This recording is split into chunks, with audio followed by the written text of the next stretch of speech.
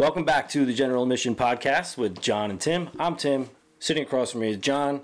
Today we are very privileged to have our first guest, Jake Hoffman, who is a musician currently living in Brooklyn. He also happens to be family, as he is my wife's cousin.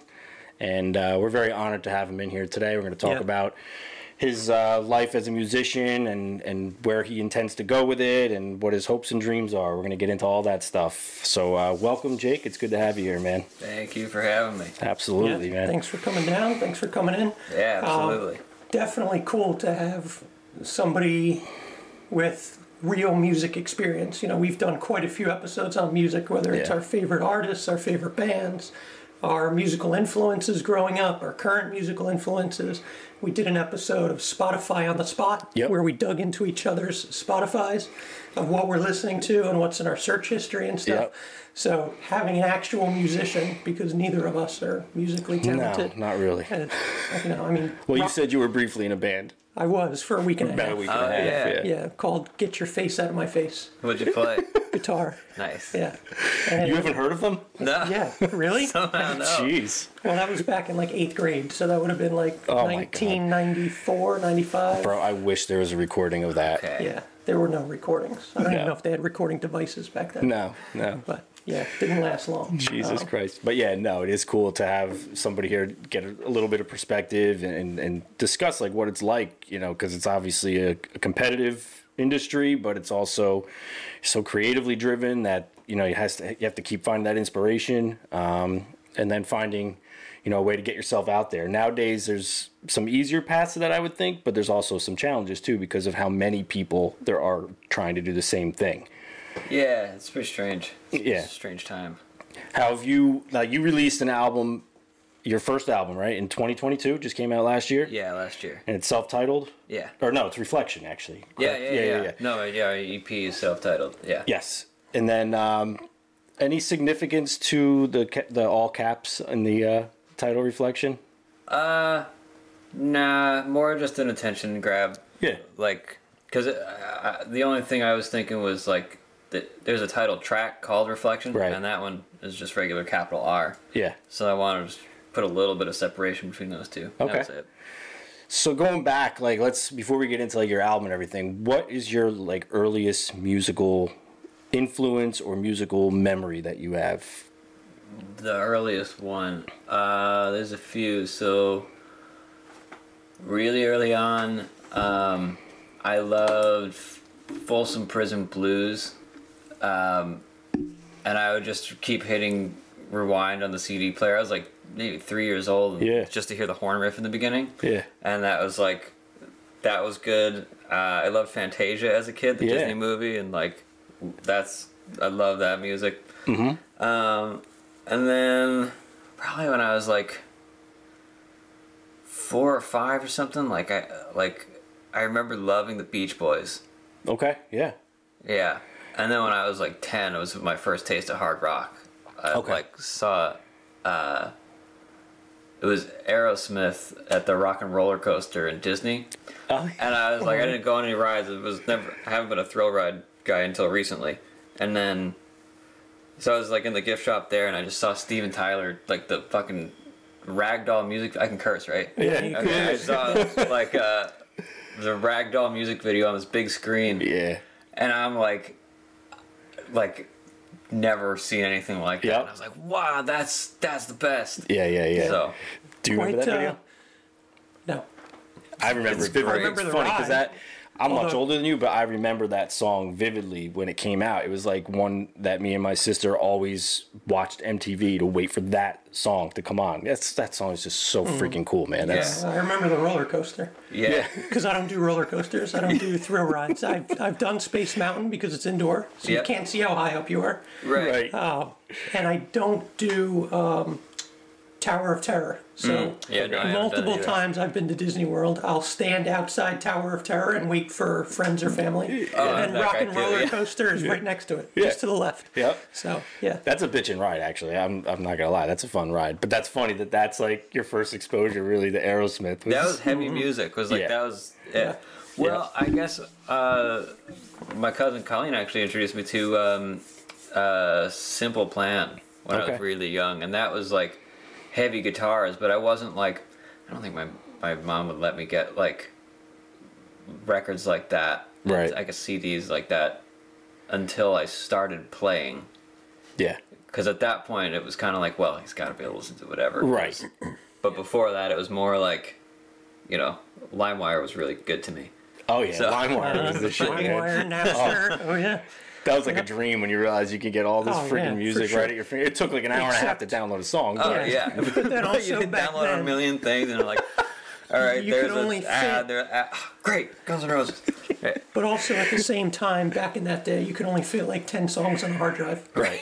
Because the damn files were so big and the hard drives were so small. small. What we would do is you would just burn them onto a CD. Yeah. And that was like the cool. I remember you could get 10, 20 songs. Picking the song order so that there was a flow, even though it was all different bands. Yeah. And then I would design my own CD cover and print it out. And Dude, that was the best. I still have blank CDs in the cabinet. Yeah. I still say CD. Never make any CDs, but... Other than record, CD is the best sound to me. Like, you notice so many little subtleties when you listen to a CD that you don't pick up on like a MP3 or anything like that. Yeah.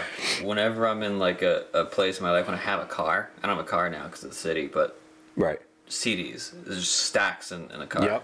Yep. Used bin, like $2 each, classic albums, great. Yep. Yeah. Those were the days. Man, how old were you? Like, how old were you when LimeWire was a thing? You must have been like a kid. Like, yeah, I was downloading. I was probably like somewhere 8, 9, 10. That's great. Something around that. When were you born? 96. 96. All right. Man, oh man. That was around 06. Yeah, I guess so. Oh yeah. After high school for us. Yeah. So early 2000s. Yeah, I graduated high school in 97. So. Okay. Yeah. 99. But yeah. Did you draw any influence, like were your parents big into music? I think your dad plays a little bit, right? He played a little bit. He played more as a kid, and like now he messes around and like he can play Yankee Doodle. Yeah. But no, they both really like music. Okay.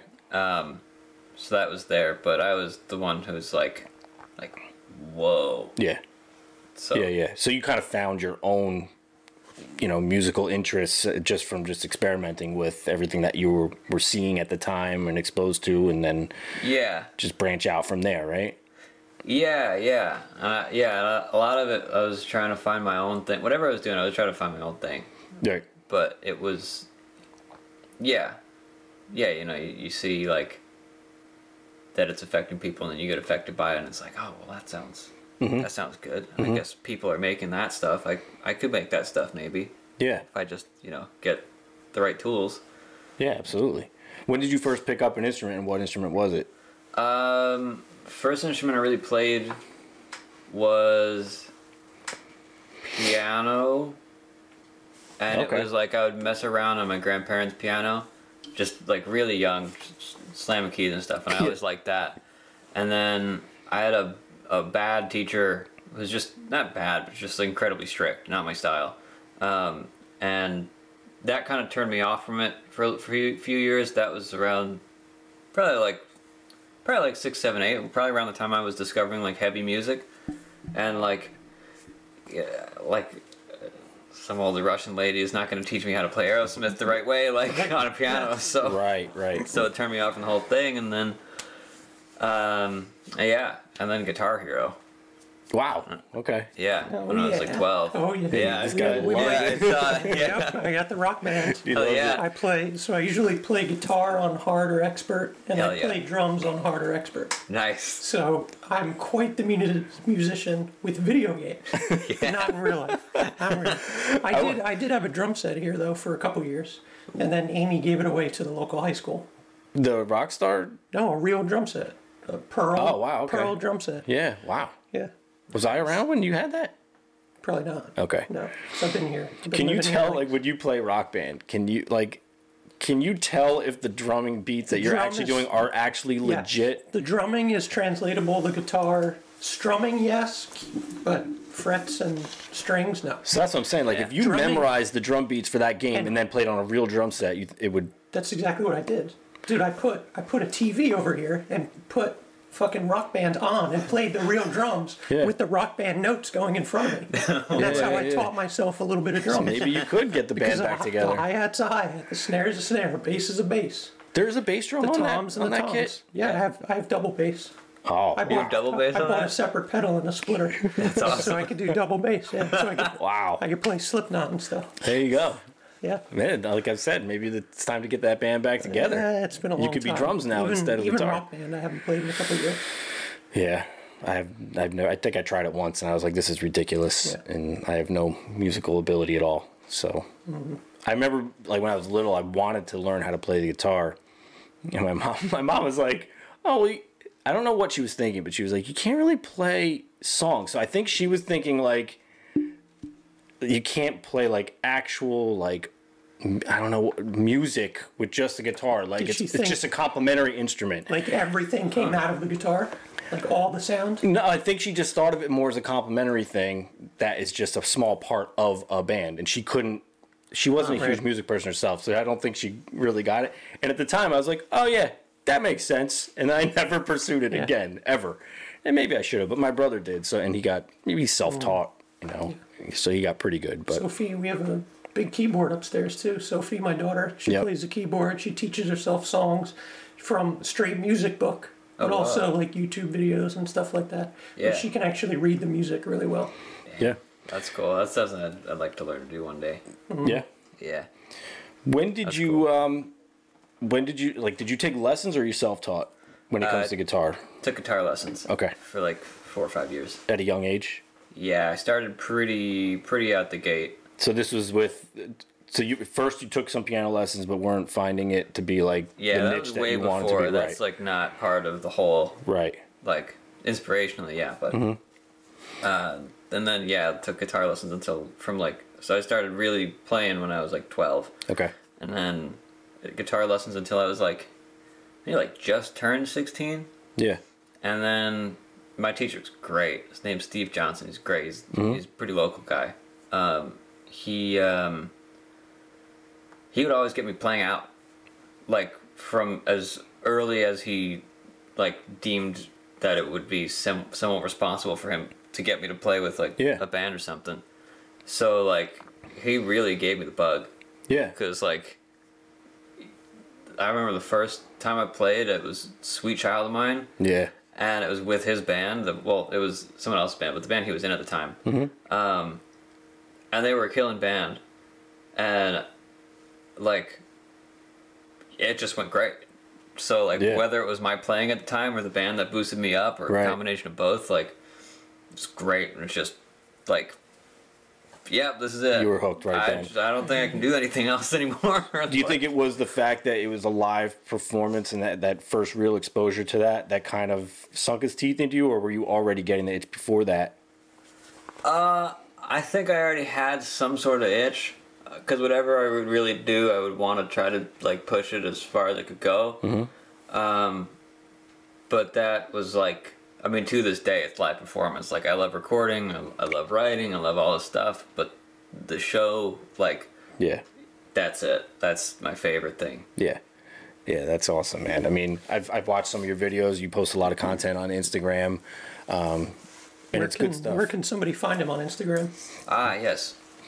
So, Hoffman is my artist name. You can find me on Spotify as Hoffman, and Instagram is Hoffman's username. It's one full thing. Mm-hmm. No spaces, no anything, just Hoffman's username.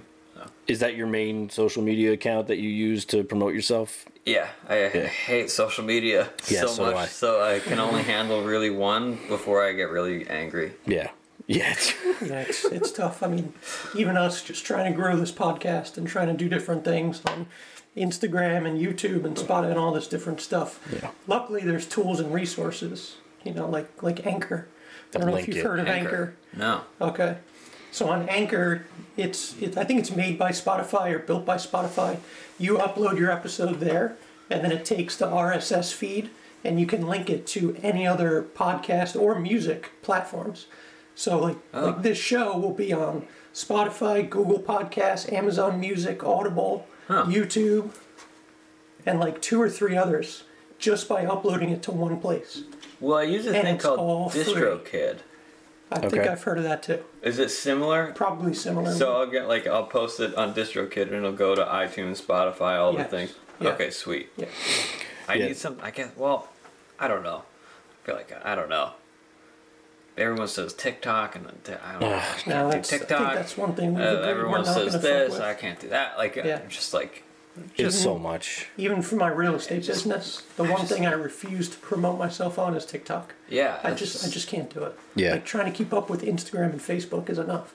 Yeah. Yeah, I can barely keep up there. And you're much younger than us, so like the fact that you're even overwhelmed by it. I'm not a computer guy. Like Right. I'm just not that guy either. It's hard. I mean, do you have friends in the business that are like specialized in these types of promotions, or I mean, are you all self-promoted right now, or do you have resources that you can use to help you? I've done some small campaigns of promotion, but it's all just me now. Like I did something for my record, but I don't really know how much it did. So right now, like it's all me. I'm trying to get people at the shows and just continuing keep the material flowing and like. Because like I feel like it is very possible for something to happen. I've seen it happen to friends of mine. Right. It's just it's just got to be something big. Like it just it's yeah. Especially if you want to make it a career, right? Like it's you need a break at some point. Yeah, like I'm just not gonna be able to compete at a certain point if that's just or the right person at the right time sees the right song and the right performance. Precisely. We're kind of the stars all aligned. Yeah. So exactly. When you're primarily doing a lot of like gigs in Brooklyn where you live, right? Like that's primarily where are you going into Brooklyn, Queens, Manhattan and all? Okay, yeah. Yeah, largely Manhattan actually nowadays. Okay. And then are you booking that with other artists, or are you, because it seems like you are with the same artists a lot, like you kind of all are doing the same cycle of shows, just from what I can gather, and you're guest performing with a lot of those artists, right? Like okay, so you're not just performing your album or your music, you're also like as a guest I'm in bassist or whatever. I'm in 3 bands. Okay. And then I jam with whoever wants me to jam. So I got my main thing where I play bass and sing. It's Hoffman. I play with a rapper named RTS Neutral. I've seen that. Yeah, that's a duo. That's awesome. That's a very cool dynamic. Bass and vocals. Who is that? It's very fun. RTS Neutral. The letters RTS and then the word neutral. You play bass with him, right? Is that pretty much what? Yeah, dude, it's cool. Like he's rapping. It's almost like spoken word poetry kind of style of rap, and then you're just dropping bass lines that really add to the flavor of it. Yeah. It's so cool. we come up with all those together, and like it's great because I get to write the riffs and like do fun stuff, more percussive stuff. Yeah. Because in Hoffman I got a drummer, but here there's no drummer, so I can like, really let things happen. And then I played drums in a band called Fast Casual, and that's been very fun. It's been very fun too. Is Fast Casual? You got stuff on Spotify as well? They don't have stuff on Spotify, but the individual members I believe do. Hannah-Lynn Miller, Conway Stoughton, Zach Kreischer, and Fred. I forget how to pronounce his last name. He's from England, but that's all right. Sorry, Fred, if you're watching. I know he doesn't have stuff on Spotify, but he's a great dude. Yeah. Cool. Your band. Where did you meet? Well, how many people are in it? First of all, Hoffman. 3. And then you primarily play bass in that as well? Yeah, bass and vocals, and I write all the songs. Right. When did you get into the writing process? How did you start writing music? I've been writing. Probably started writing maybe like 2 years after I started playing. Just pretty quick. Dabbling around with riffs and stuff. Nothing really serious. Okay. But I always loved Sgt. Pepper's, and I love Queen of the Stone Age songs for the deaf. I always loved like a record, like a full record, not like, because there's records that are more compilations, and then there's records that are like, oh wow, these songs mean different things in the context of the whole 40-minute thing. So I always loved that, and I was messing around like growing up, and then I would start bands. It didn't really get. I would say I didn't really become a serious writer until probably the back end of 2020.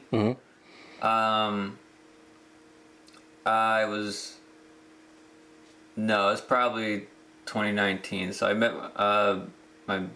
one of my mentors. Been lucky to have a couple mentors, but my mentor who got me to move to New York, Mark Blatt, great dude. He put me on a crazy writing regimen in 2019, and I couldn't write a good song. I just couldn't write something good. Yeah. I had to write 40 song titles and 10 songs a week. Wow. And I did that for 6 weeks. 6 or 8 weeks. And basically I'd send it all to him via email, and then I'd get back, like, he'd have, like, maybe a title and, like, 3 individual lines of songs marked in red. Yeah. And he's like, these are good. And I'm like, okay, all right.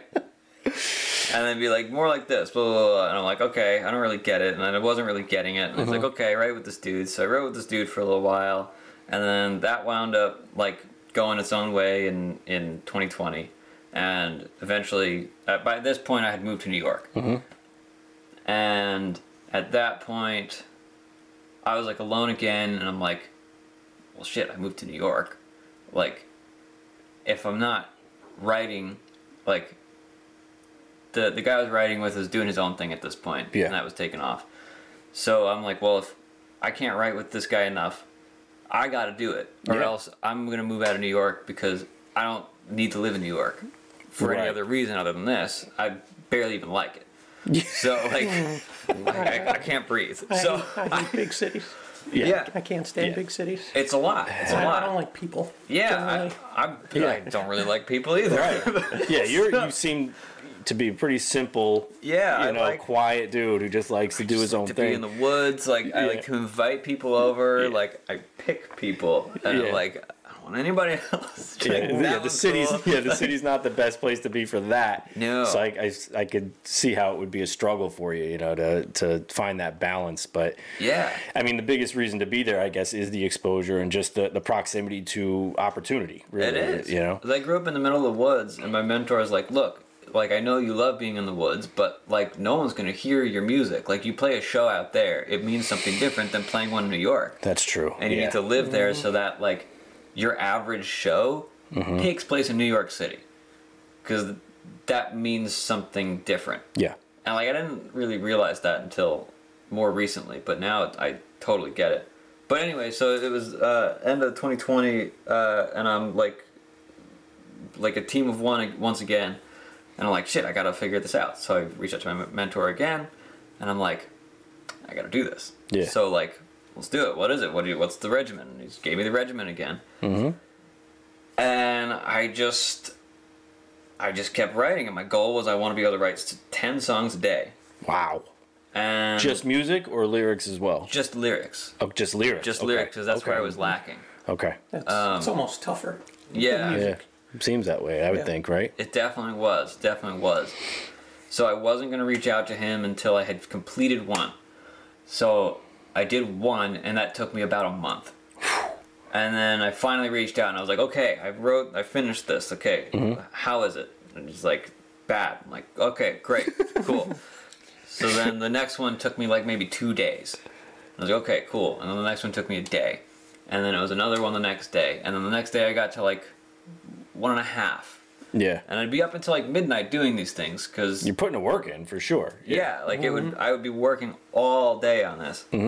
Like my alarm was set for 9. I would get up, go to the cafe on my corner, get a cup of coffee, and then sit down with my book and stay at the cafe until about 3 in the afternoon. Yep. Go up to write that entire time. Go up to my apartment, write until I went to sleep. And then eventually, so then it was 2, and then it was 3 in a day, and then in a couple of days like 4, and then it finally got up to 10. Wow. And then it was 10 by midnight, and then I got it down to 10 by like 10, and then 10 by like 8 o'clock, and then a song started taking like 20 minutes to write. You put in work though, yeah. Oh, I hundreds of songs. I've most of them are bad, but that's why you write so many. Right. Yeah. It's trial and error.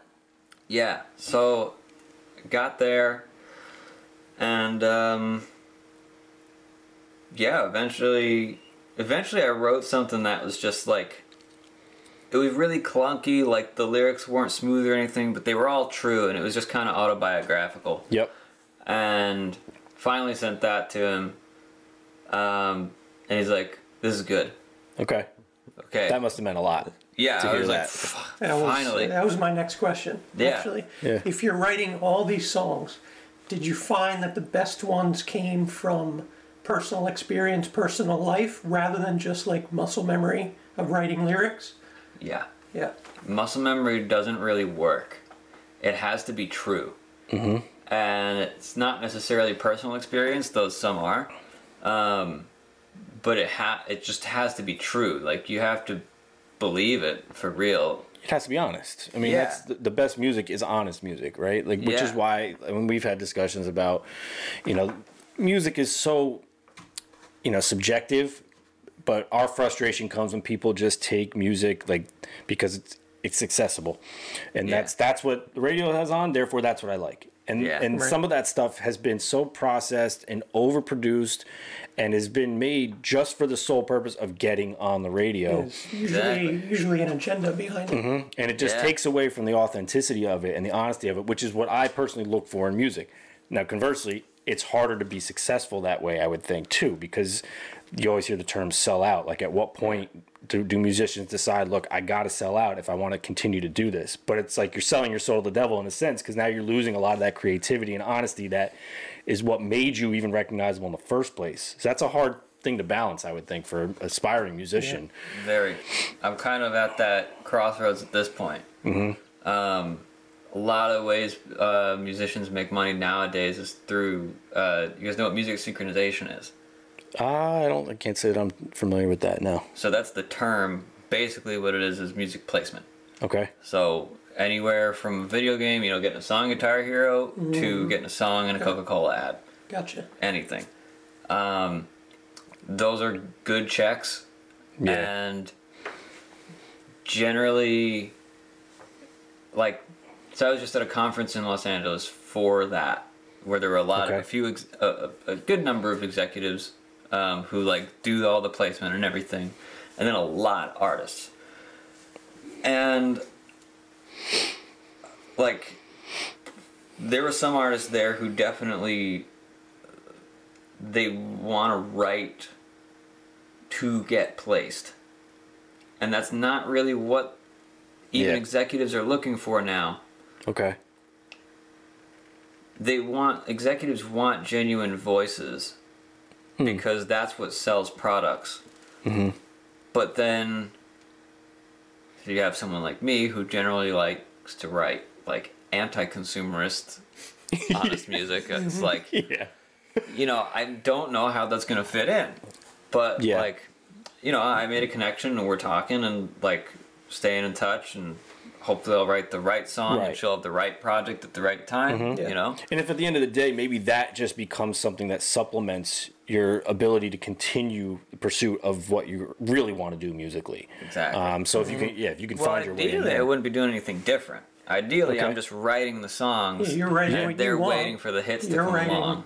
You're writing from your feelings, from your truth and your stories, even if it's someone else's story. It's still your perception and your creation. Yeah. Someone else just all of a sudden says, well, I like this. BMW just came out with this new awesome paint job that is made up of like teeny tiny flecks of paint and LED lights that can actually change colors. So now I want to use the reflection song for a BMW commercial. Yeah. Exactly.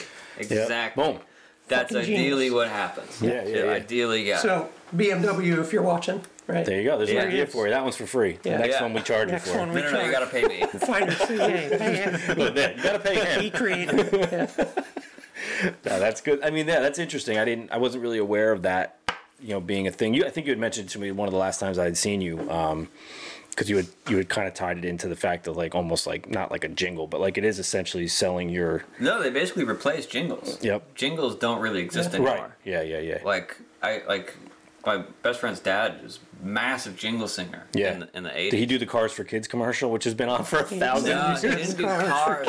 He did. He's done like Miller Beer. He's done like he did U.S. Army. He did the Navy. He sang Hands Across America. Like And, Yeah. like my mentor wrote it. I met my mentor through him, and but yeah, that whole industry is not there because now advertisers want like real songs. Yep. Right. To advertise. And it's like these things are kind of in direct contradiction to each other. Kind of, yeah. But there's like, you know, it's a really weird landscape. It's a really weird landscape. Like, it's evolving too. The more technology is involved, and then I guess the more you have to, like, the more diluted this industry becomes. Hey, sorry to cut you short. Thanks for watching part 1 of our interview special with Jake Hoffman. Be sure to catch part 2. Like, subscribe, check out Jake on Instagram and Spotify. Thanks.